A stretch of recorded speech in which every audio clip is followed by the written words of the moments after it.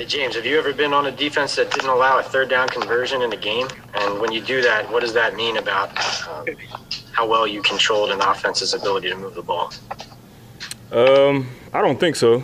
I can't remember the past 4 years if we had a team convert a whole lot on us on third down or not. But, third down is a critical part of the game. We pride ourselves on trying to get off the field on third down. And I'm glad we was able to do that today and execute. Ed Valentine. James, this is 2 weeks in a row that you guys have come up with big stops at the end of games to win games. Just talk about how big that is for your confidence and what's led to that.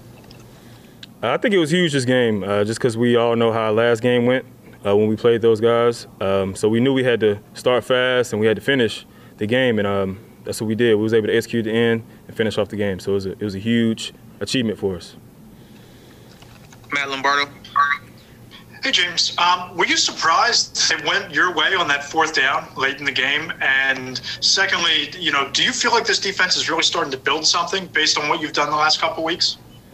I definitely think we're headed in the right direction. We can improve in certain areas, but we're definitely in a good position right now going into the bye week. And then am I surprised that they came my way? Not really, because I was to the boundary side, the single receiver side, and usually on fourth down, most teams are going man, so that single side receiver got action. Jordan right now. Hey, James. You guys are 3-7, but obviously with the way the division is, you're right in that division mix right now heading into the bye week. How would you describe the feeling of the team right now heading into this bye week?